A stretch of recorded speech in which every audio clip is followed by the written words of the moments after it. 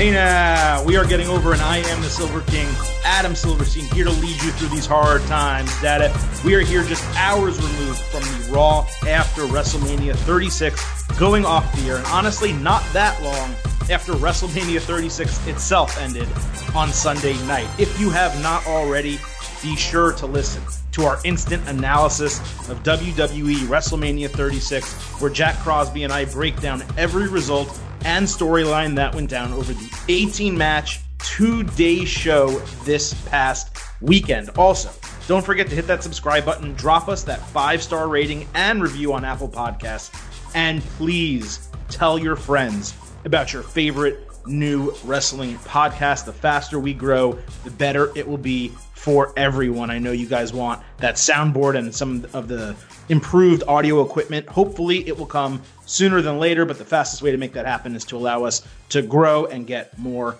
popular. With me today is Chris Vanini to break down a mediocre Raw after WrestleMania, which I think we basically all expected. But we're going to start today's show hitting a couple topics from WrestleMania for a second time, maybe with a fresher look at WWE's biggest show of the year now that we're basically 36 hours removed from WrestleMania 36. We can call it the WrestleMania remix if we want. Chris, there were moments from 36 that I did end up rewatching before Raw on Monday night. And the primary one that I rewatched was the WWE Championship match between Brock Lesnar and Drew McIntyre, because in the moment I was a little annoyed by it. I thought it was not necessarily the same as Goldberg-Braun Strowman. A lot of people just jumped to that conclusion because it was fast and there were a lot of finishers. But I didn't love it necessarily. However, when I rewatched that match a second time, I still didn't love it necessarily, but I really liked it. And I think had it been in front of a crowd and booked in the exact same way, that McIntyre would have got over as all hell. Because the story they were telling was, he wouldn't necessarily be prepared for the F5 when it hit. Brock had proven he was unable to take a Claymore. And yet you have Brock, who was able to kick out of a Claymore early in the match. You have Drew, who could not be put down by the F5. You had Paul Heyman freaking out in the background and basically trying to coach Lesnar up to keep hitting him again with the F5. And McIntyre took advantage, hit a couple Claymores, and won the match. But it wasn't just finishers. There were suplexes, and were there other elements to the match that made it far better than Goldberg-Braun Strowman, at least for me. So I came out of my rewatch of the main event saying, you know what? It wasn't half bad. It was a good way to put Drew McIntyre over. And I honestly don't know what else they would have done, because I didn't want like a remix of the WrestleMania 34 main event where Lesnar and Reigns just went all over the ring and it took 20 minutes and it was supposed to be this epic, but fans, rallied against it. If you did a 20-minute match coming out of the Firefly Funhouse, I think it probably would have been a failure and people would have looked at it as long, slow, and boring, maybe akin to Edge and Randy Orton. So I guess my point is I kind of had it as a C, Lesnar McIntyre, but going back on it, I gave it a B. I think it's a solid main event, and McIntyre got over as all hell. So, what did you think about that main event? And we'll also kind of talk about some of your opinions from the rest of WrestleMania 36. Well, first off, good to be here. Thanks for having me on. I'll say that McIntyre's promo on Monday, which we'll get into later, I think helped it in hindsight, the match. I have not gone back and watched it a second time. I just didn't have much interest in it. I can understand what you're saying. It wasn't as bad as Braun Goldberg, but it wasn't too dissimilar. And all I kept thinking about was, Brock Lesnar is a great pro wrestler. He can put on great matches. He can do all the little things. He can put on a great match. By all accounts, it seemed like he was really into Drew and liked working with him and stuff. And to me, it just felt like a disservice to Drew that we didn't even get a real match. It didn't need to be 20 minutes. It could have been 10 minutes. I think you could have gotten away with it. But all I remember on first watch, and all I think a lot of other people are going to remember, is just spamming finishers. And even if, we hadn't had Braun Goldberg do that same thing the night before, I still wouldn't have been a fan of it, because they've been doing this too much in general, and it doesn't help anybody. Kicking out of 3 F5s or whatever in the first 2 minutes of a match does not make anybody look better. It just makes the F5 look weaker. It does. You need to build to these finishing moves. That's why they're called finishing moves, not starting moves. And I just felt bad for Drew because I felt like he deserved a real big moment for that win, and it was fine. And he's, I'm happy for him and everything. I think he absolutely deserved this. I just would have loved a real 10-minute match where it felt like they were really fighting each other. Really two heavyweights going at it. You can physically feel it. Doesn't need to be long. You can make it physical, though, as we saw all weekend. But I will say Monday, again, helped it a little bit in hindsight. But maybe I should go back and watch it the second time because you seem to like it more the second time. So maybe I should do that. The thing is this. It's not, no one is saying it couldn't be better. It could have been so much better, even given the circumstances. But it also wasn't bad. And I think a lot of people were thinking Goldberg-Strowman and they're like, oh, they just did the exact same thing. The truth is it was more than twice as long as Goldberg-Strowman. It was closer to Goldberg-Lesnar than it was Goldberg-Strowman. But in this case, you had McIntyre get put over extremely strong. Not only that, but after the match, after the 1, 2, 3, Lesnar sold the shit out of the Claymores. He was dead, sprawled out in the middle of the ring the entire time Drew celebrated until they went off the air. So you had Lesnar selling it, you had Heyman selling it, and you had a nice, good, dominant moment for McIntyre himself. So I guess my point is just not that it was great, but it could have been a lot worse. It could have been Goldberg-Strowman, but they actually did put a little bit of storyline thought behind it. But look, there's no question that when you are a wrestling fan and you're used to some of the great WrestleMania main events and major matches that you've seen over the years, for the main event of WrestleMania to be like 4.5 minutes, it's just not what you want. On that show Sunday, I believe the SmackDown Women's title match went 20, the NXT Women's title match went 20, and Orton Edge went 36 minutes. They should have figured out a way to have Edge Orton go 26 minutes, which is still probably too long, and then make the main event 14. You can figure out enough stuff to do with Drew and Brock, even if there's a table spot involved or something crazy happens or Lesnar attacks Drew before the bell and weakens him.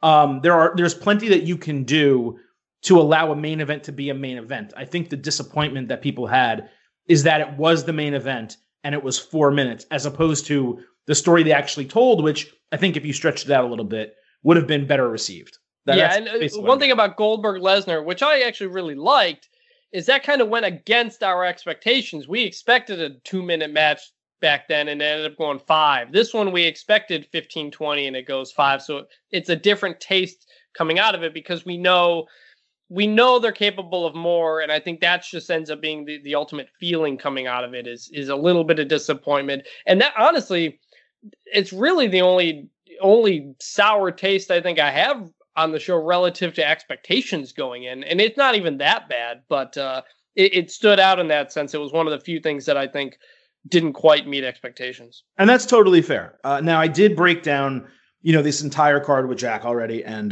to be candid with you, man, I'm running on fumes. I don't necessarily want to do the entire card again. No. But I definitely want to talk about things that may have exceeded your expectations or really your top takeaways from WrestleMania. So the first thing I'll ask you about clearly is the Firefly Funhouse match and the Boneyard match. What I don't even know where this term came from, but people are using it. The WWE cinematic experiences. Did they hit home from you? Did you love both of them? Did you like one more than the other? What were your thoughts? Maybe you start with Boneyard, but coming out of the Boneyard match and coming out of the Firefly Funhouse match. Absolutely loved both of them. Loved the Firefly Funhouse more because it was obviously a lot different. But even the Boneyard match worked great. And these are two things that would not have happened if we had a normal show. And we like to say when their backs are against the wall, WWE comes through a lot of times. And I think that's the case really for the whole weekend here. And as it relates to what I refer to the WrestleMania cinematic universe, it was fun. It didn't feel like we were thinking meta about what certain things mean. You trust it. It was one of the few, especially going into the Funhouse match after the Boneyard match. It felt like we trusted them to get this right. And we've talked on here before about how we do not trust them to do right by Bray Wyatt. We do not trust them to have John Cena lose. And coming out of that, it really felt like they understood what people wanted and they gave it to them. And it feels like we don't always get that. And especially with the Funhouse, it sounds like Bray was in control of a lot of that. And it came across to me as almost a love letter to pro wrestling. Like, there was so much in there that you only got if you watch a lot of pro wrestling. And that's a payoff that WWE, the main roster, almost never gives you. You get that a lot in NXT, but you rarely get that from the main roster, especially a WrestleMania situation like this. So great job all around. Honestly, it kind of made me wish they had done some of these type of cinematic viewings with regular matches in the ring. Not that kind of a match viewed as a highlight package, so to speak, with different angles and stuff like that. But I think it all worked fine, but it made me think, oh man, there's so many different things you could do here coming out of it. And my main takeaway from the Boneyard match is I and a lot of other people want Undertaker versus Sting in a Boneyard match. I think that's the way we can make it happen in a way that's going to live up to what it should. Yeah, no, I think the point is well received about why didn't WWE take some of the elements or concepts from these and extend them to the entire show. I think there's a couple of reasons. One, I think their goal was to keep things as normal as possible for most matches, sure. Right? So they don't want to change their in-ring product that drastically that by the time we get back to live stadium shows, arena shows in September, if we're lucky, right? By the time we get back to that, they don't want to then change it and have everyone say, what the hell is this? Right? Like, and be used to something else. So that's my guess why they didn't do that. But one thing we did not talk about on the incident analysis, because there was so much to talk about, I did think that they missed the concept of having ambient noise in the background during the matches. Not fake crowd. Yes. Not musical tracks, not a soundtrack. But there is a way to provide audio that drowns out the emptiness while simultaneously allowing the in-ring sound and the commentators to come through way louder than it. Just something that breaks up the silence between moves, between statements by the commentary team. And I was very disappointed that they put so much effort into the on-screen viewing experience for those two matches, even the last man standing match to some degree, but didn't necessarily go beyond here's two people wrestling in a ring for everything else. I thought the set looked great. Something else I also didn't mention, them bringing the WrestleMania sign, forget the Kevin Owens, Seth Rollins spot. The fact that it was there the entire time and such a big part of the background, it did massively improve the look and feel of the entire show.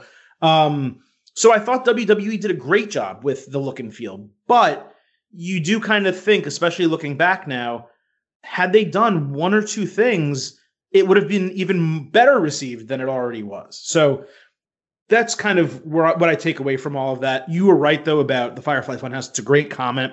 It was a love letter to smart fans. They said, a Cena Bray Wyatt Fiend match, especially considering how popular the Fiend is and how long-term popular John Cena is, that's a casual match. It really is. That's something that you market to the casual fan who's tuning in for John Cena, knows the Fiend because he's popular now, and you don't necessarily expect WWE to go back and tell you this story. They did it in the lead-up, which was great, but the match itself makes the lead-up, the segments on SmackDown that we had seen in the 2 or 3 prior weeks, even better, because they're setting the stage for the story they told in the Firefly Funhouse. And, I mean, we could get into psychologically, what the purpose of every single segment was. I think that's better left for someone else to do, especially now that we're so far removed.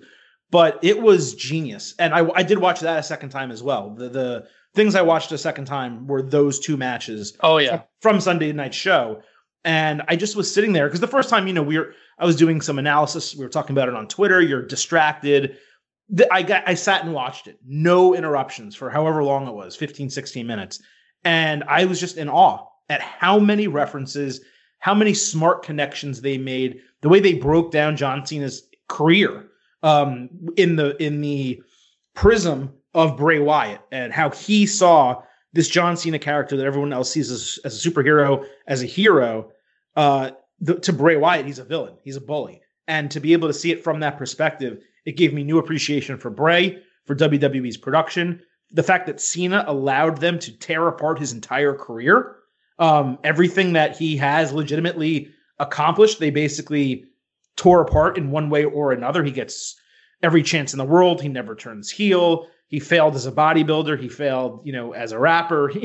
Ruthless Aggression failed, so on and so on. Again, I could go through the whole thing. It was just genius. So where I think Boneyard was a cinematic success, Firefly Funhouse was a professional wrestling success. That's how I differentiate the two. It was a story. I mean, I wouldn't even say, yes, it was geared toward smart fans, but I wouldn't even phrase it like that. I would phrase it toward, it's geared toward people who pay attention and have paid attention for a very, very long time. And it's a payoff for people who stuck with them and have always been around there. And we just rarely get that, especially on the main roster. And I've watched it 3 times, at least, maybe 4 times, I think, since then. It's so enthralling in every step of the way. And we'll see, who knows where SmackDown's going to go from here, but the other absolutely loved it. The other thing too is, and yes, we do have a podcast where we talk about wrestling in depth, but wrestling is, for the most part, and I don't say this in an insulting manner, it's dumb television. Sports too are dumb television. There are things reality TV, there are things that you can put on where you don't have to think that in depth about it, like you would The Wire or Game of Thrones or something like that, right? But the Firefly Funhouse, what made you think? And it is so rare that wrestling makes you sit back and say, what did I just see? Mm-hmm. I need to see it again, and I need to try to digest it further than I did on my first watch. That doesn't often happen. I mean, Okada Omega 3 made me do that. This certainly made me do that. But rare is it that something that happens in professional wrestling takes you to that next level. And I think that's why it was such a massive success. Now, for the rest of WrestleMania 36, Chris, what else do you kind of want to share? You can kind of go on a little rant if you want, but anything from Owens and Rollins to Edge and Orton, the women's matches, the undercard was basically worthless for the most part, I think. But what else was on the top of your mind coming out of Mania that you kind of wish you were available to share on the instant analysis?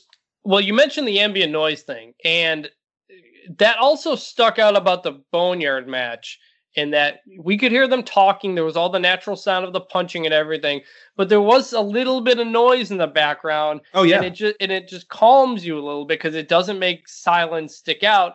And I'm going to be honest. I watched the women's tag match on mute, and I was playing the Kabuki Warriors theme because that thing rocks. It bangs. And so I watched it with that, and then I watched much of Shayna Becky with Shayna's theme on because I like that. And I noticed that like when Shayna was controlling the match and I was hearing her theme song, it really added to it in my mind as I was watching this. So I don't know if they could have done something where whoever's on top, their music is quietly playing in the background. I don't know, but just some sort of noise. You know how NBA games will play with music on in the background? Exactly right. Exactly. There are ways you can do it where it doesn't sound so obvious. And when they do a replay, you hear Michael Cole calling a thing we just heard 5 seconds ago. So the silence did stick out, especially in the matches where you weren't invested. And you're right that some sort of noise, music, whatever in the background, I think would have worked. The other thing that only from a big picture standpoint that stood out, not only was it 2 nights, but they generally did everything in order from least important to most important. And on Saturday they did. Saturday they did. Sunday not as much, but even still, I mean, obviously they started with Rhea Charlotte, but other than that, it generally was building throughout the night. I think to go from the women's SmackDown match to the Firefly Funhouse to the championship match. Normally, if this was 1 7-hour WrestleMania, we're going big, small, take a break, catch your breath. And I thought that not only did 2 days, I think, work because digesting a 3-hour show is a lot easier than digesting a 7-hour show, but the shows both generally built up throughout that shorter period and then you come out of it with a pretty good taste in your mouth because you got all the good stuff at the end. And the way you feel at the end is huge in terms of how you end up feeling about the whole thing, because you want things to end on a good note. WrestleMania 34 was a great show, ended on a bad note, and it kind of takes away from everything else. So I like two nights, not only because it's easier and less draining, but I like how they, for the most part, they built it up throughout the night instead of up, down, up, down, up, down, and it was less of an emotional swing. You got higher, you stayed at that high, and it kept going up. I would love to see them continue to do that in the future. I have no idea if it's feasible. They're advertising WrestleMania Hollywood as one night, so who knows? But as a change-up, I thought that was a great adjustment. Yeah, I think, and we did discuss this on the Instant Analysis, but going two nights is just difficult because of ticket. You're asking people ticket sales, hotel rooms, travel. Next year in particular, coming out of what should be either a recession or a depression in this country financially, people aren't going to have the money to do that. Especially in California, where certainly it hit hardest early.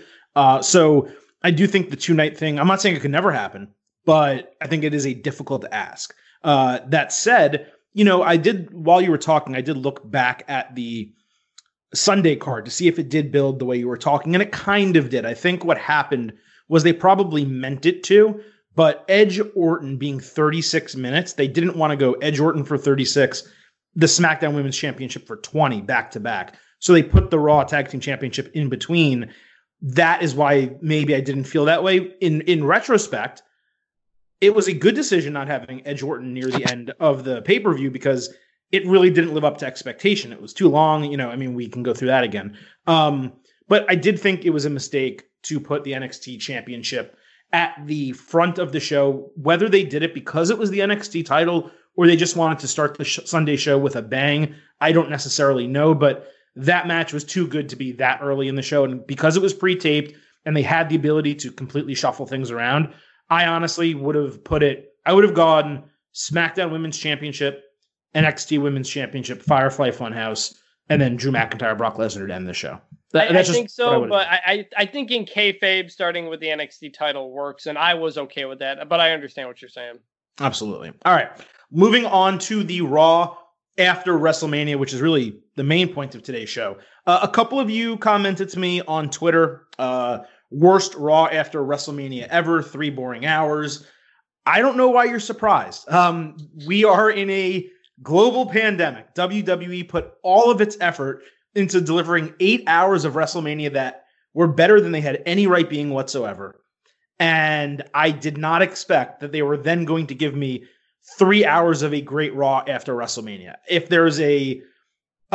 some are upset because there's a lack of big surprises, well, you know what, man? The Raw after Mania hasn't been good for a few years. It really has not. Bobby Lashley returning a couple years ago was not that big of a surprise. I'm not really sure what people wanted them to do on Monday night. For all considerations, I thought it was mediocre to fine. I had no criticisms. I'm sorry, not that I have no criticisms. I had no major criticisms. I don't come out of the show angry with WWE. They taped it a week ago. They may not have even known if they were going to have the ability to do more Raws. So I don't blame them for not starting new storylines. For me, it was just, it was fine. I don't see a need to complain about this. And I like to complain when we get a really bad Raw or a really bad SmackDown. But Chris, I can't muster the energy or the anger considering the circumstances. I just can't. No, I was not expecting a ton. I thought the Drew stuff that they ended up doing at the end, which we'll get into, was actually pretty good and was obviously the biggest story coming out of it. But the rest of it, doing some tag matches, doing some other matches, I wasn't, again, it came down to expectations. And after how Raw had been the last handful of weeks, I didn't expect it to be any different than what we'd gotten. And Raw after Mania is only known for fans and surprise. It's the crowd. It's the crowd. Yeah, it's the crowd, and it's surprise debuts or returns or whatever. And you knew they weren't going to do anything major with in the current situation you're in, other than Nia Jax comes back. And I didn't expect much out of it because because of what we got in the past handful of weeks on Raw. I wasn't expecting anything all that different, and so I thought it was fine. It was what I expected it to be, honestly. That's exactly right. The crowd makes the show, and it always has the Raw after WrestleMania. And yes, WWE does sometimes give us a big return or debut or a brand change or something like that, or just a surprise new challenger for a title, or just shocking moments. But we're not in that situation right now. Also, WWE, for lack of a better term, kind of blew their load on surprises when they had John Morrison return for no reason in February. When they and announced his signing, that could have been one. Bianca Belair, which we'll talk about in a moment, they had her debut, quote unquote, on WrestleMania when they didn't need to do that. So, yeah, I mean, yes, did they make mistakes? Yeah. Is there going to be some criticism in the following few minutes? Absolutely. But I don't think that they took a potential A show and made it an F. I think they took maybe a potential B show and made it a C. And I'm not going to sit here after being entertained by that much WrestleMania and trash Raw to the extent that I guess some people want me to. Maybe I will next week, but not this week. Exactly. All right. So WWE spent all night promoting a big moment that happened in the aftermath of WrestleMania to Drew McIntyre. They spent 3 hours promoting it, and it was the Big Show. So we all know why it was the Big Show, because he has a new sitcom debuting on Netflix. But come the F on. The match itself ended up being fine. You know, I thought the show actually moved pretty well, and it was a good look for Drew, no question. But the mental gymnastics that WWE wanted fans to go through to believe something happened after WrestleMania, but they didn't tell us Sunday night, and no one said anything until the end of a 3-hour Raw, and it involved the new WWE champion. I mean, that was a little bit insulting to me. Not to mention the idea of the Big Show getting a title match for no good reason whatsoever. I get it. Drew said that on TV. Show slapped him. Then he did. I saw the same segment that you all did. Okay, but for me, it just rang so hollow. If they wanted Drew to open the show and have Big Show come out at the start of Raw and do that and have it not be quote unquote WrestleMania aftermath, fine. But the idea of the new WWE champion being confronted by a guy dragging a referee to the ring 20 minutes after his match ended, and a veteran at that in Big Show, who you would think would never ruin someone else's WrestleMania moment. He'd be smart enough and knowledgeable enough of the business and politics not to do that. So it doesn't work as a smart fan. It doesn't work as a regular fan. I thought the match was good, shockingly, but the mental gymnastics they wanted me to do to accept that, it just didn't work for me. You know, I didn't hate it. I thought it was kind of like what you said, a B to a C. To your point of why are they holding this and not saying what happened yesterday and whatever, why did this only come up now?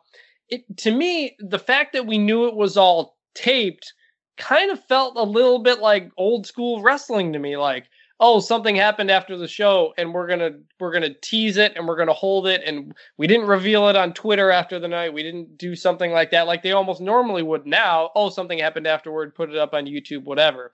It felt like old school taped wrestling to me, where something had happened and they kind of waited to show you what happened the previous night until the end, teased it throughout the night. I actually kind of liked it. I was surprised. On paper, I wouldn't normally like that, but I think given the circumstances, given we know it's all taped and everything, I don't know, it just felt a little old school to me. I liked it. As for it coming out and being the Big Show, it's fine. I thought, at first I thought it was weird that Drew was coming out right after he did his match. Of course it was weird. Of course it was weird. But then he explained that he kind of explained it away as he wanted to get his plates on his belt before he came out and did his interview, which is fine. It's a good enough explanation for me. You could have just had them interact backstage or something and take it to the ring. Not going to complain too much. I actually thought it was generally fine. I can accept it. So as for Drew going over and over and over saying he would not defend the belt because he had just fought a match, I thought that kind of hurt him a little bit from a character standpoint. He could have just said no. He lacked conviction, of course. Yeah. He said several times he was not going to defend the belt. And eventually I was like, all right, you kind of want him to be the fighting champion at this point. He was so against putting that belt back up on the line again. I think they leaned into it a little bit too much. You could have gotten to the same point without going a bit overboard on that. So honestly, I didn't hate it overall. I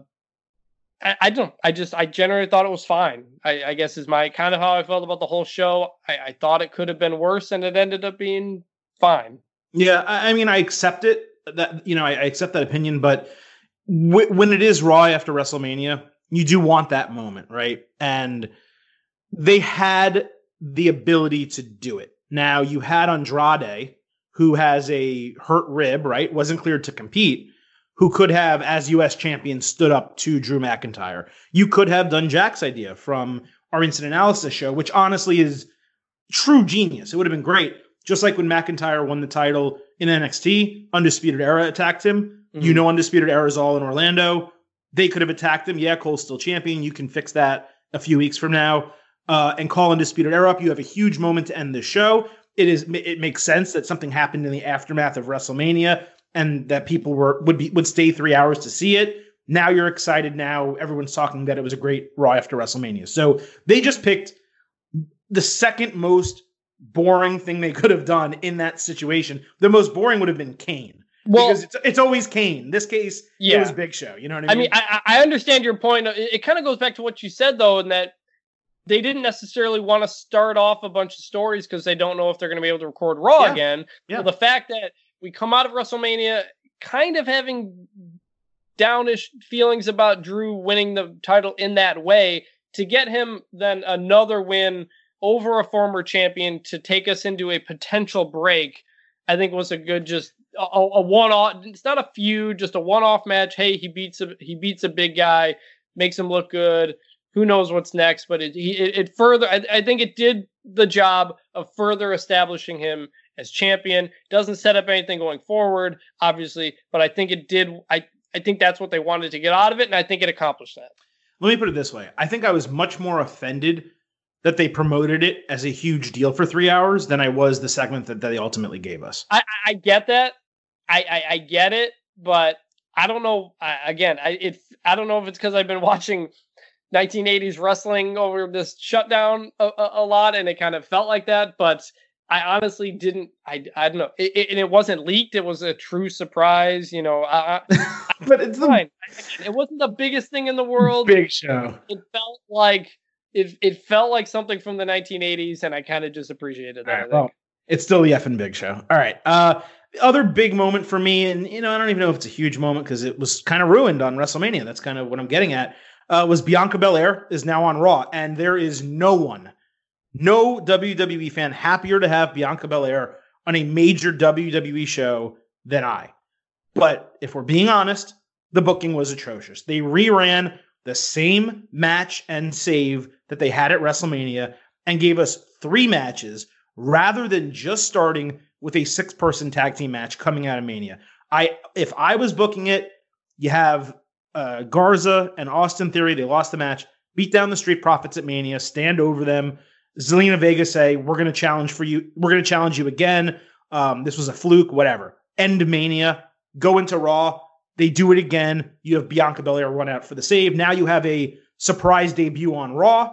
You have a tag match that becomes a 6-person tag match, and you're done. Instead, they basically had 3 matches. I get it. They wanted to stretch out time and commercial breaks and do the best they could to tell a story without having to figure out another match to throw into the show. But you have Belair one-on-one against Vega, and the guys run into the ring and interrupt it. And it's like, I just want Belair to beat Vega clean one-on-one. It's her debut, right? Just have her win. So I didn't like that they gave it away at Mania. I didn't like that they didn't just have Belair beat Vega one-on-one. But then, to be fair, and I'm going to be fair, all the action was great. Every wrestler involved in that 6-person fracas, from the tag team match to the singles women's match to the 6-person match, they were all good. Zelina Vega, I thought, was great with Bianca Belair. I was very impressed at how well they worked together. And Belair went over. Her promo was really good. So ultimately, it was a net positive, Chris. But I just think that a little bit more planning, a little bit of thought, it would have been far better. Yeah, it just felt like it was there to fill as much time as possible, which I kind of get. And this is the one thing, even more than Drew, I think, where you needed the crowd. I think Bianca Belair needs to debut to a crowd reaction, because when a lot of people don't know who somebody is, they based on what they hear from a crowd as to whether or not this person's important. And if you don't follow NXT, you have no idea who Bianca Belair is. She feels like I know she cut a promo and stuff like that, but matching her up with Selena Vega and everything, it makes her feel like she might be a manager in this situation and not a star like she is. So, we'll have to wait, and who knows when everything comes back. But this is the one, I think, of the whole thing on the Raw after WrestleMania where you really needed that crowd, was when Bianca Belair comes out, cuts a promo, and everybody realizes that this is a big deal, and you can feel it. You couldn't feel it. Matches were great, like I said, but it felt like the largest point of this whole thing was just to fill as much time as possible. Yeah, no, that's true. And I'm going to say this. I'm going to give a criticism here because I praised Tom Phillips plenty over the entire weekend, but I laughed my ass off when Bianca Belair is like, I go here now. And Tom Phillips is like, well, I guess she's telling us that she's on Raw. It's like, I didn't need the translation, Tom. You know what? Actually, that reminds me. One other thing we don't need to get into a whole thing, but coming out of WrestleMania, I thought it really, I thought it highlighted main roster WWE's commentary problems. Oh yeah, absolutely. Especially during the Last Man Standing match, when you needed, there was so much silence there. You needed somebody who could weave you on a story in and out, talk about the past, bring different things in. What made he's not good at it now, but Jim Ross back in the late 90s, early 2000s was the best at just weaving things in and out to keep you interested, to give you a reason to pay attention while maybe there wasn't much action going on. The current commentary just doesn't do it because they're only thinking about what's happened over the last couple of weeks, and there's not much building to any of that. I did think about on Kevin Owens' jump onto Seth Rollins. I know he's a bit polarizing, or some people love him, some people hate him. I would have loved Morrow on that call. Oh my God, yeah. For especially that, like Tom Phillips kind of gave a call, and then just there was a lot of silence after something like that. I would love Morrow or Jim Ross or someone to give you the whoa call and then talk about what kind of pain they're in, how far that jump was. Just kind of fill some of the dead air there. There was a lot of silence from commentary at certain points like that. And that was another thing that stuck out to me with the silence, is that commentary, which is, people have criticized it for quite a while. I think it highlighted the problems with the way they do things. Yeah, I don't think that's unfair, but I mean, that's cross brand and cross company too, because even AEW, now Tony Schiavone's really good. Don't get me wrong. You can't put Tony Schiavone and Tom in the same sentence right now. Not this early in Tom's career. But even like Tony with Cody on Dynamite, it's just like, yeah, it's not really good commentary. Now, in this case, I did think Tom and Byron had their moments over the course of WrestleMania. I thought some of their commentary was solid, but you are right. In the major moment, in Owens, Rollins, in the NXT title match, I was watching Ripley and Flair, and I was like, man, I wish Morrow was calling this match. It would have been epic. And then once that match was over, I started thinking about Wednesday's NXT show and Johnny Gargano, Tommaso Ciampa. I was like, oh my God, we're not going to have Morrow calling the final match of this ultimate rivalry. So I have been, a little disappointed at some of that. I think if WrestleMania had gone off as planned, Morrow would have called at least the NXT Championship match, if not maybe an additional match on the show. But to look at the way the Belair thing played out, I just felt that it could have been done better without much having to actually change, just a little more thought given to it. But I am excited to have her on Raw. And it's interesting because we just had Shayna Baszler debut on Raw a couple months ago. Now we have Bianca Belair on Raw. And we had on Monday night Nia Jax returning. And I'm going to talk about Nia in a second. But it does interest me that this is three pretty major debuts and returns on Raw.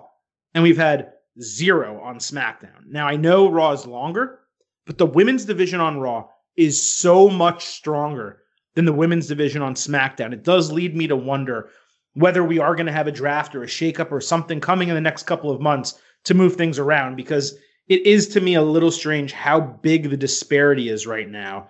And, even if you do say, hey, Carmella and Naomi are title contenders, that's fine. But just look at the depth. Look at Becky. Certainly Flair is still, it seems, considered a Raw superstar, even though she has the NXT title. Now you have Baszler and Belair and Nia Jax, not to mention all the other women, Asuka, Kairi Sane, that are already on the show. That is as loaded a women's division just on Raw as WWE's ever had on a single show. So I just think it's a lot, and I don't necessarily know the gymnastics of what they're going to do with all of that. But moving into Nia Jax, she returned on Raw 1 year removed from double knee surgery. She actually, I think, had 2 torn ACLs and still worked WrestleMania 35, which is badass. Insane. It's insane. I couldn't imagine doing it. She beats Deonna Purrazzo using the Rampage as well, which was interesting. Paige tweeted after Raw that Nia asked her for the move and she gave it to her. So it seems her new finish is the Rampage, which is a good move. It's a little strange because for Nia, I would kind of think I'd want something that uses her power and size more, but nevertheless, it's better than her old finisher, so I'll take it. I also saw a lot of people tweeting about Deonna Purrazzo that, oh, she's getting buried and, why have they done nothing with her? She's been there for a year. I mean, they can't push everyone all the time. She's made 2 Raw appearances. Has she gotten a huge push in NXT? No. But what if she kind of just bypasses NXT and ends up on Raw or SmackDown, in the next few months once they figure out the rosters? She's talented. She's good. And I thought they had for a very short match, I thought they were pretty good. Now, Tommy Wrestling, one of our longtime listeners here, or one of our most dedicated listeners, I should say, at Tommy_takeover, he asks if he's the only one fired up for the thought of a Nia and Becky feud. If built slowly enough, given Nia's role in the emergence of the man's persona, do you think this could play out through SummerSlam? So I'm going to mostly pose that question to you, Chris. What do you think of Nia coming back and immediately jumping into a feud with Becky? I think it's a good idea because Becky needs somebody to go through now. And she's, ever since that Nia stuff, she's gone through everybody else since. I know Shayna had a promo afterward that, I don't know, kind of implied she may not be done with Becky. I don't really know where it's going to go, but considering they didn't want to pull the trigger on Shayna at WrestleMania, I think Nia makes perfect sense as a way to come back around to where things started, and just based on who's left on the roster that Becky hasn't gone through. So I think that would be a great idea, and it could get to the story that I wanted them to tell with Shayna, which is Becky just gets completely overpowered and has to re-find herself and build herself back up and go. I think it's a great idea. Yeah, it's interesting because the story they told on Raw was that Becky and Shayna are going again at Money in the Bank. That's why I was unsure. Yeah, that's the story they told. So that's what I am led to believe. Now, my expectation, if they go again at Money in the Bank, would be that Shayna beats Becky. Because if you're doing the match twice, and yes, I know they did it with Asuka, and I know they've done it before, but if you're doing the match twice like that, generally you expect a different outcome. And Becky at that point would have held the title more than a year. She wouldn't be at Trish Stratus's mark yet, but she, have the number 2 record all time. And like I said, have a reign of more than a year. So changing the title would be fine. On the other hand, I love the idea of Nia Jax because they tried to play it out that I think by Becky eliminating Nia during the Royal Rumble last year, that was her getting over on Nia. It was either that or she punched her backstage or something like that as retaliation. And that's all they ever did with it.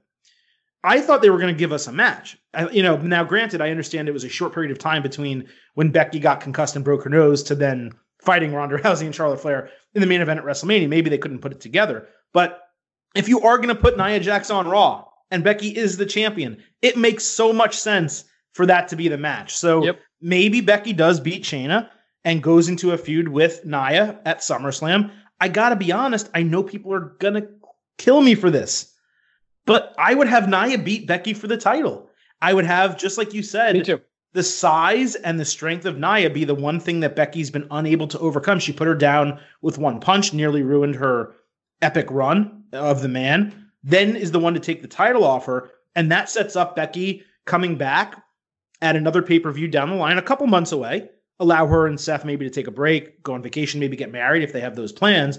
But a couple months down the line, Becky comes back, wins the title off Nia. All's right in the world. She's champion again. So I don't have much of a problem with that. I know people don't like Nia Jax, but she is a believable champion. And I think she would have really good matches with some of the other women on Raw too. Asuka, Nia Jax. I mean, a lot of good stuff can happen. Yeah, I mean, Nia's perfectly fine in the ring. I think there's ways you could do it. We have to find out what happens with Shayna here. I think if they hold off and Shayna ends up winning at Money in the Bank, it's fine. But I feel like not pulling the trigger on her at WrestleMania is really kind of an indictment of how they feel about her. I guess we'll have to see. I guess we'll have to see where things go, because I was fully ready for Shayna to win that and have Becky start over there. So I don't know, because the only place it feels like left for Becky to go is to lose and have to find her way back, because she's been on top for so long.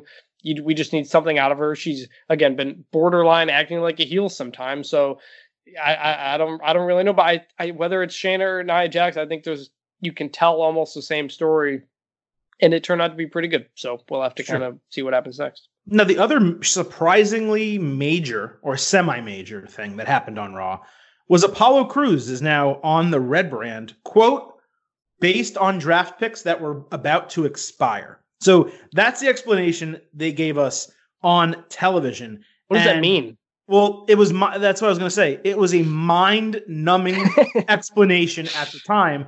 What I will give them a slight bit of credit for is that at least they bothered to make sense of it. Because in the past, he would just show up and no one would say anything. Like, hey, wasn't he on the other brand? Wasn't he just like semi-feuding with Chad Gable and just a short while ago, right? And Sheamus. Now, Chris, after about 30 seconds thinking about it, and anyone that follows the Getting Overcast Twitter account would know this, after 30 seconds, I realized what they were probably referring to was when Alexa Bliss and Nikki Cross got traded from Raw to SmackDown for picks to be made later, or for later considerations. They never fulfilled those. Now, they kind of said that Brock Lesnar going to Raw was maybe part of that, but this would be the second half of that trade. This is the additional consideration that, quote unquote, was about to expire. If they had just said that on television, I know it's a nitpick, but that weaves in the realness and the reality of the draft and of the brand separation, where we say, hey, if you guys remember 3 months ago, Alexa Bliss and Nikki Cross got traded over to SmackDown. There were additional draft considerations. WWE Raw made a huge move here right after WrestleMania. The pick was about to expire. They got Apollo Crews. Music hits. Boom. Like that's all you have to do. And if you're going to say that WWE is going after the smart fan, or at least going after the fan that pays attention, with something like Fiend John Cena and the way the Firefly Funhouse match played out, then you have to do that here as well. I know Apollo Crews is not a huge name. It's not like King Corbin showed up on Raw. I get it. But if you're going to go so far as to say, based on draft picks that were about to expire, then make the full connection and do it with Bliss and Cross. Because I honestly think that's what they were going for, but they didn't actually tell us. I think that's absolutely right. And I'll say, I think that's one thing AEW has done very well since it started, is little details on everything, on kind of just why things are happening. And even if it's not a big deal, it just makes you feel like they are paying attention to their own stuff. And it makes you feel like you can trust that they know what they're doing. And like I said, little 2 seconds could have just fixed it. And those tiny things can make a world of difference for what I just said. It makes you feel like they're paying attention to what they're doing. I mostly agree with that AEW comment, except there are so many occasions where people get title matches who are not a top 1 or 2 contender in the rankings, or don't have the record to justify it. Jake Hager, he hasn't lost to anyone, but he has a title match coming up with with Jon Moxley, seemingly for no reason whatsoever. The build was terrible. So this happened, and it's happened plenty with the women's picture in AEW. So that's true. They try to do it, and they actively try to connect the dots, but even AEW fails many, many times for their in-ring or TV decision-making to make sense with this additional element that they added. So I like the draft picks. I hope WWE does another draft or a shakeup or something, but I don't want it to look like the last one did. It needs to make sense. A lot of your fans watch the NFL. They watch the NBA. They know what drafts are supposed to look like. If you're going to do a draft or you're going to do trades, play it out on screen and allow fans to understand what is happening and when. And in this case, again, it's a nitpick, but you just very clearly say There were picks to be named later. They were about to expire because the calendar year is ending. Raw got Apollo Crews. Very, very easy. Now, that said, he had a very good TV match with Aleister Black. Mm-hmm. I thought Aleister Black, and this is where I'm going to give Tom and Byron a lot of credit, they put over Apollo Crews for like 4 segments of TV constantly and made him feel like he wasn't just a throwaway addition to Raw, but someone who Paul Heyman may have some plans for. Yeah, absolutely. I mean, that stuff, honestly, they could do for so many people. And we know Apollo Crews is a heck of a wrestler, and you could do something out of him. And yeah, it kind of, you watch it and it makes you feel like this guy I'm watching on my TV is important. I should remember him. I should keep my eye on him the next time I see him on my TV screen. And I like, you could do that for so many people, and it would just help everybody if you just raise the floor here. And yeah, great job by commentary there. I hope you imagine it was part of a possible plan here. And when they tell you the guy who you don't think is worth anything, when they tell you he's a big deal, that gets you invested in what you're watching. Like, it's storytelling 101. You want to make all these people on your screen feel important, and it's exactly what they did. And I think it all worked out. Yeah, like I have higher hopes now for Apollo Crews than I have in quite a while because of the job commentary did and because of the selling that Aleister Black did. And honestly, it also gives me a little hope for Gable over on SmackDown because now he's not in this stupid thing with Apollo anymore. Maybe he does actually join with Daniel Bryan and Drew Gulak, and we get that awesome trio that would just be like a mat wrestling work rate group that would absolutely kill on that show. Nick Flynn at nflynn_17. He said, so he may be out of the loop and possibly hasn't been paying attention, but who are you considering part of the Raw 6? And after a stellar 4-segment match with Aleister Black, could you possibly extend that to 7 to include Apollo Crews? So a lot of people may not know, but in the ruthless aggression era of WWE, on SmackDown, Paul Heyman was tasked with kind of revitalizing that show. The Raw brand was seemingly built stronger with more stars, and Heyman had to kind of pick and choose a couple people that he thought he could put on a great show with. And what ended up happening is SmackDown became more critically acclaimed than Raw during that period of time, despite Raw being the A show. Now, I actually was not watching WWE from like 2002 to like 2004. So I missed a lot of that. But in watching the Ruthless Aggression special on the network, and I actually, for a period of time, and maybe I'll start again now that we're in quarantine and social distancing, I was trying to watch every Raw and SmackDown from all the years I missed. And I got to a point, but I forget what point it was. So I don't even know how I could find that again. But regardless, there was a SmackDown 6. And I don't, off the top of my head, know every single name, but it was like Rey Mysterio, Kurt Angle, Eddie Guerrero, etc. So I was talking about this, I think, Chris, with you on a prior show. Maybe it was Jack. But Paul Heyman on Raw is doing right now what he was doing on SmackDown.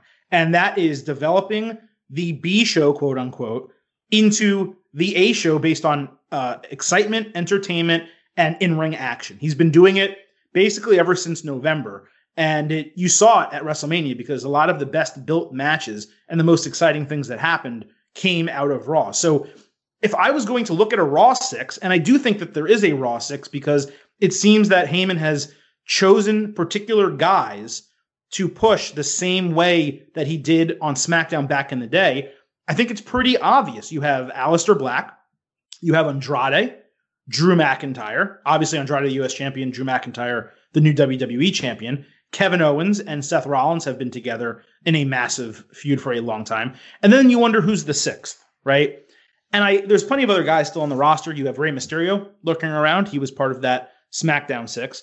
AJ Styles, though, to me, is that other piece, the piece that you can put with any of those other 5 guys and have an absolutely incredible feud or match. And the other thing, and before I maybe get to that other thing, I'll let you kind of give me your 6 or see if you agree with me. But there is someone else who's lurking that I think we saw a little bit of on Monday night. But do you agree with that 6? And do you agree with my theory that there is a SmackDown 6 and that Paul Heyman has kind of segmented certain people to get pushed and lead the show? Yeah, I mean, the whole idea of the SmackDown 6 was underutilized guys who Paul Heyman thinks can be main event contenders. And I remember he talked about it might have been in the Ruthless Aggression series. It might have been in one of the Untolds. But Heyman says he traded I don't remember who he traded, but he traded somebody for Eddie Guerrero. Yeah, like someone really good, like Edge or someone like that. Yeah, and he said everybody laughed at him about it. And obviously we know what Eddie Guerrero became. We know Paul Heyman has always been about find guys who have certain strengths, emphasize those strengths, hide those weaknesses. I think the first 5 guys you named are obvious. If you wanted to pick a 6, maybe not over the last month, but it felt like Buddy Murphy was one of those guys for a little bit, putting him in with Seth Rollins a bit and getting him a lot more shine than he had, which hadn't been anything. Now, I don't know who knows with where things are, what Murphy's future is, but if I had to pick somebody else who I think is Paul Heyman pushing guys who he thinks can do more, I would look at the Street Profits. I know it's a tag team and they don't necessarily interact with everybody, but they were involved with Seth Rollins stuff for a little bit there. I think Heyman sees in the Street Profits guys that can be near the top of this business for a very long time.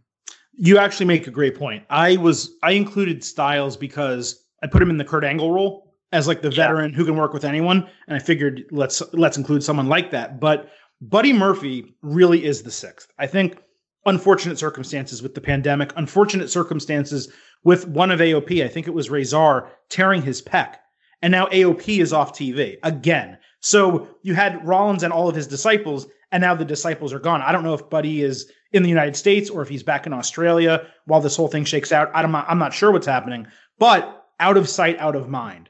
And that's what's happening with Buddy Murphy right now. So he is that 6th guy, no question, 100%.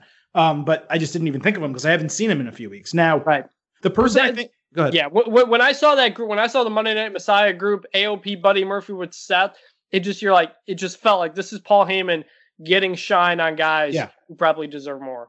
Absolutely. And Rollins told me that too in my interview with him a couple episodes ago. Definitely listen to it if you haven't. But Murphy's always been that gem that they've been waiting for an opportunity. Seth saw a chance, brought him along. Maybe very similar to how Triple H brought in Randy Orton, to Evolution and kind of made that happen for him. But the other person who's lurking around is Ricochet. And I think a lot of fans jumped to the conclusion that Ricochet was dead and buried because he lost to Lesnar in a couple seconds. He got squashed and on Raw, I think the next night or whatever the case.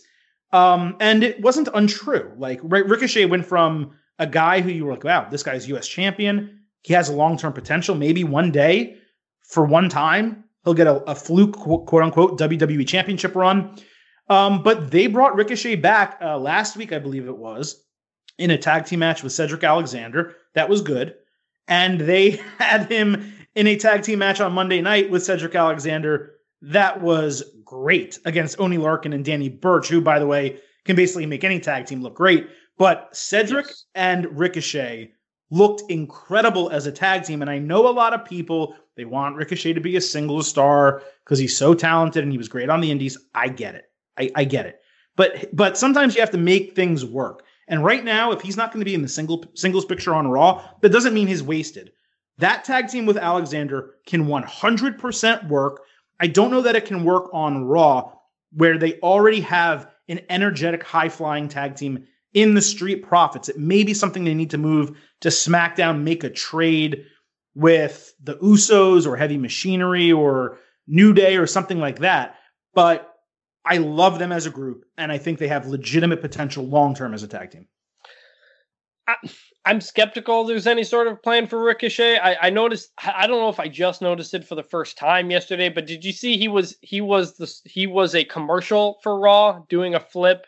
Yeah. And then the camera goes to him. It's like a USA Monday Night Raw commercial. I don't know if that was new or not. It was the first time I'd seen it. It came out last week. Okay. I think they absolutely know he is a valuable member of this roster. I just don't know if they see big things for him in the future. I think he's a guy you can feed to Brock. He's believable enough you can feed him to Brock Lesnar or try to get a Riddick Moss over. But if you want someone to get a fun win to get the crowd excited, you can throw him in there. A guy who could kind of do everything. I kind of feel like he might have a Dolph Ziggler type of future, which is not necessarily a bad thing, but I would need to see a bit more until I think that they have big plans for Ricochet. No, that's exactly what I think his future is. I think you nailed it. I think he's someone who can be a tag team champion, which is not, by the way, getting majorly pushed, not these days in WWE, who can be a mid-card champion at any time, and at some point in his career, will get that opportunity to be a transitional short-term world champion. Just like Ziggler was, I think Ricochet is a guy who can win Money in the Bank and cash it in on someone, on a heel, get the win, and then lose the title 2 months later at the next pay-per-view.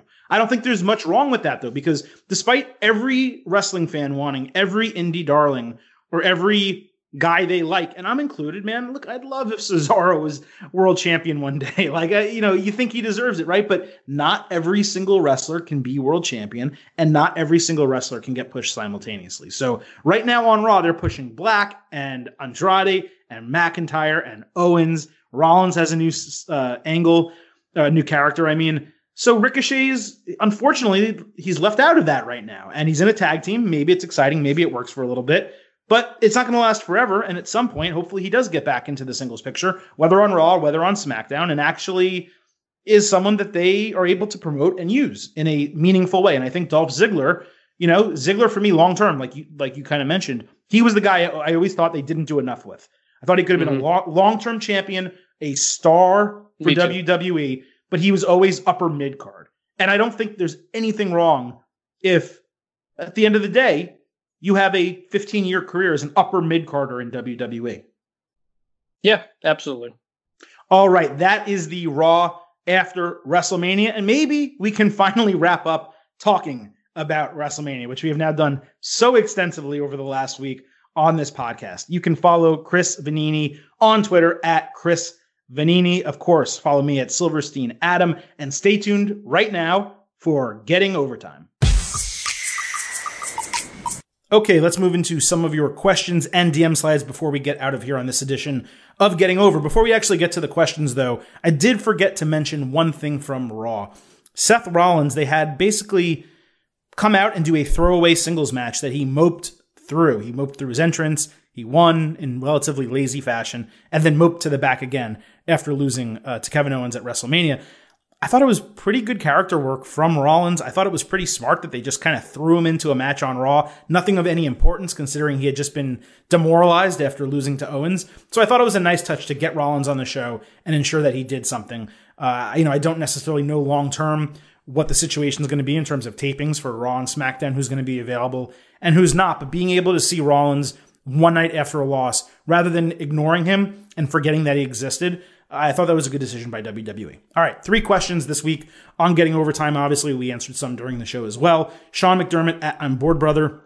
Are we about to have another draft? Well, we actually did end up talking about this a little bit during the show. I don't know if it's going to be a draft exactly, but I do think we are going to see a shakeup or a draft, free agency, trade season, something like that in WWE sooner than later. And honestly, it's a great idea. I do not, number one, want them to wait until after SummerSlam to do something like this. I don't want this to happen every October/November, which is basically what they did. It was October, I believe, week 2 of the new TV deals when they did the draft. I think it needs to happen very soon after WrestleMania, maybe after, in this case, Money in the Bank, since it's already scheduled and announced for May 10th. So it will be interesting to see what WWE does and how they execute it. But during this time, where they are looking for content, they're trying to find ways to fill 3 hours of Raw and 2 hours of SmackDown without fans in the WWE Performance Center or whatever secret location they're going to be taping shows going forward. Being able to run a draft mostly over 5 hours across 2 shows, that is a full week of content. I think WWE absolutely needs to take advantage of that sooner than later as we wade through this pandemic right now. Next, hashtag no Daikon at Chef Aaron 26. How criminal would it be if Lashley never held the Universal or WWE title? They could do great things with Lashley Lana, the way they did for Edge with Lita, but they're screwing it up royally. You would think Heyman could see that, but then again, I don't know the influence Vince is having on Lashley's role. Lana is her best as a manager, and Lashley could be a dominating heel, and then return face and be the face he was during his first run, with or without Lana. Lashley, since his return to WWE, it's just been bungled from start to finish. You had the whole Lashley sisters thing. Certainly when he first returned on the Raw after WrestleMania, I believe it was last year, but maybe it was 2 years ago. It was very lacking. There wasn't much excitement for Lashley to be back, and they have not yet let this guy be the most successful character of his career, which is the badass fighter that he was in TNA. And I wasn't even watching that product at the time, but I've since gone back and seen videos, and he's completely capable of cutting his own promos and working for himself. They failed him with the sister stuff. They failed him with the Rusev feud. It looked like it was going somewhere. They had been building it, and it kept, evolving. And you thought, okay, Rusev will eventually go over and get a massive face pop. Certainly fans were ready to do that for Rusev. But Lashley won that feud. Rusev disappeared. And now we're kind of sitting here like wondering what good is Lashley for Raw or for WWE. So I don't necessarily think it's criminal if he never holds the Universal or WWE title. But just like Braun Strowman, when you see someone like Lashley and they're extremely talented and they're a real life fighter, this guy competed in MMA. He was a former champion in WWE. I believe he was ECW champion. It doesn't make much sense that this guy is not US champion or challenging for that title or, winning the WWE championship at some point. It doesn't mean it has to be over Drew. It could be a transitional situation. But this guy should have one of those titles at some point soon because he is big. He is a really good wrestler, but he's basically lost every major feud he's been in with the exception of Rusev. And that one has developed into Lana being an annoying manager / wife that we always knew she was going to be, but just now he's figuring that out when she's been that way the entire time. It seems a little strange. So it seems like they have a story to tell.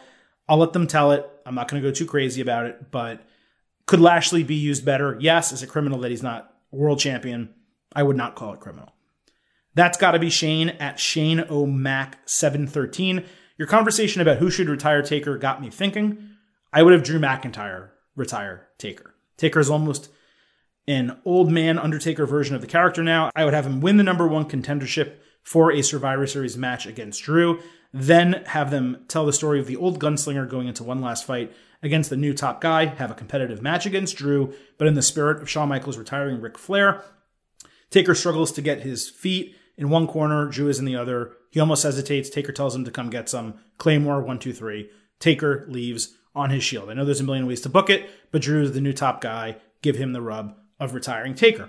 Well, a couple things. One, Drew is the new top guy for now. Hopefully there's a number of top guys coming in, including an Aleister Black, including an Andrade, and so on. But Drew just got a massive rub. He won the Royal Rumble, eliminated Brock Lesnar from it, eliminated Roman Reigns to end it, then beat the hell out of Brock Lesnar with multiple claymores and left him sprawled out on the canvas to end WrestleMania. That's as big of a moment. Granted, there were no fans, but that's as big of a push as you can ask for. So I don't think he needs any additional rub with The Undertaker. And I get your point. It makes sense. But they tried to do that with Roman Reigns already. And Reigns beat him at WrestleMania. And Taker did kind of go out on his shield. He left his stuff in the ring. That was kind of the end of the mystique of The Undertaker being unbeatable once Reigns beat him. So the next win doesn't necessarily mean as much as the Lesnar victory over Taker and the Reigns victory over Taker was meant to mean. Now you want to look at just putting the other person over and passing the torch. And that's how I look at The Undertaker now, as someone who will pass the torch. And the way that torch gets passed is from The Undertaker to someone like The Undertaker. For, better or worse, that is The Fiend, Bray Wyatt. He is the current WWE character most like The Undertaker and who has a future, maybe not as bright as The Undertaker's was, but along the same lines where you trust this guy to develop, refine, and alter his character over the next 10, 12 years of his career to always be fresh, always be unique, and always be someone that you can count on to cut a good promo, lead a good feud, and have a pretty decent match. Certainly the Fiend matches, have not been the best, but nevertheless, we've seen Bray Wyatt plenty of times. We know he can wrestle. So that's how I look at the Undertaker retirement match. It's more of a passing of the torch than a exact rub. And I think you have to pass the torch from Taker to Fiend Just like Mick Foley kind of did, where he passed the mandible claw to Fiend, rather than just rub someone like McIntyre, who candidly, at least as we're talking today, which is April 7th, doesn't really need it. So that's where I land on that. Thank you all for listening to this edition of the Getting Over Wrestling Podcast. Don't forget to follow us on Twitter at Getting Overcast. If this is your first time listening, be sure to subscribe wherever you listen to fine professional wrestling audio. If you do use an iPhone or Apple, head on over to Apple Podcasts, 5-star review, leave some words, let us know how much you like the show, let us know your favorite parts of the show. Just praise me. That's all I'm asking for. A little bit of praise, but no, seriously, every 5-star review helps our standings in the Apple Podcast rankings, which means more listeners to the show, which means hopefully new technology and maybe eventually some money coming into the show, and we can blow up and do some really cool things, maybe make merchandise, maybe do events at pay-per-views. The more you guys support the show, the brighter future it has. I've seen how many of you have already dropped 5-star reviews on Apple and jumped to do it really quick. I massively appreciate it, but I also know how many people listen to the show on an episode-by-episode basis, and the number of reviews that we have, while good, is a small fraction of the number of listeners. So please, I've just gone on for like 3 minutes about it. Head on over to Apple Podcasts, 5-star rating, and a review. Help a brother out. Again, follow us on Twitter at Getting Overcast. We will be back later this week with a Wednesday night wrap-up. We have Gargano Ciampa to talk about, folks. That will most likely lead the final show of this week. It has been a whirlwind covering WrestleMania 36. Thank you for listening to us during the Ultimate Preview, during the Instant Analysis, and the Raw after WrestleMania. I'm tired. You're probably tired of listening to me. So with that, I just got 3 words for you. Bye for now.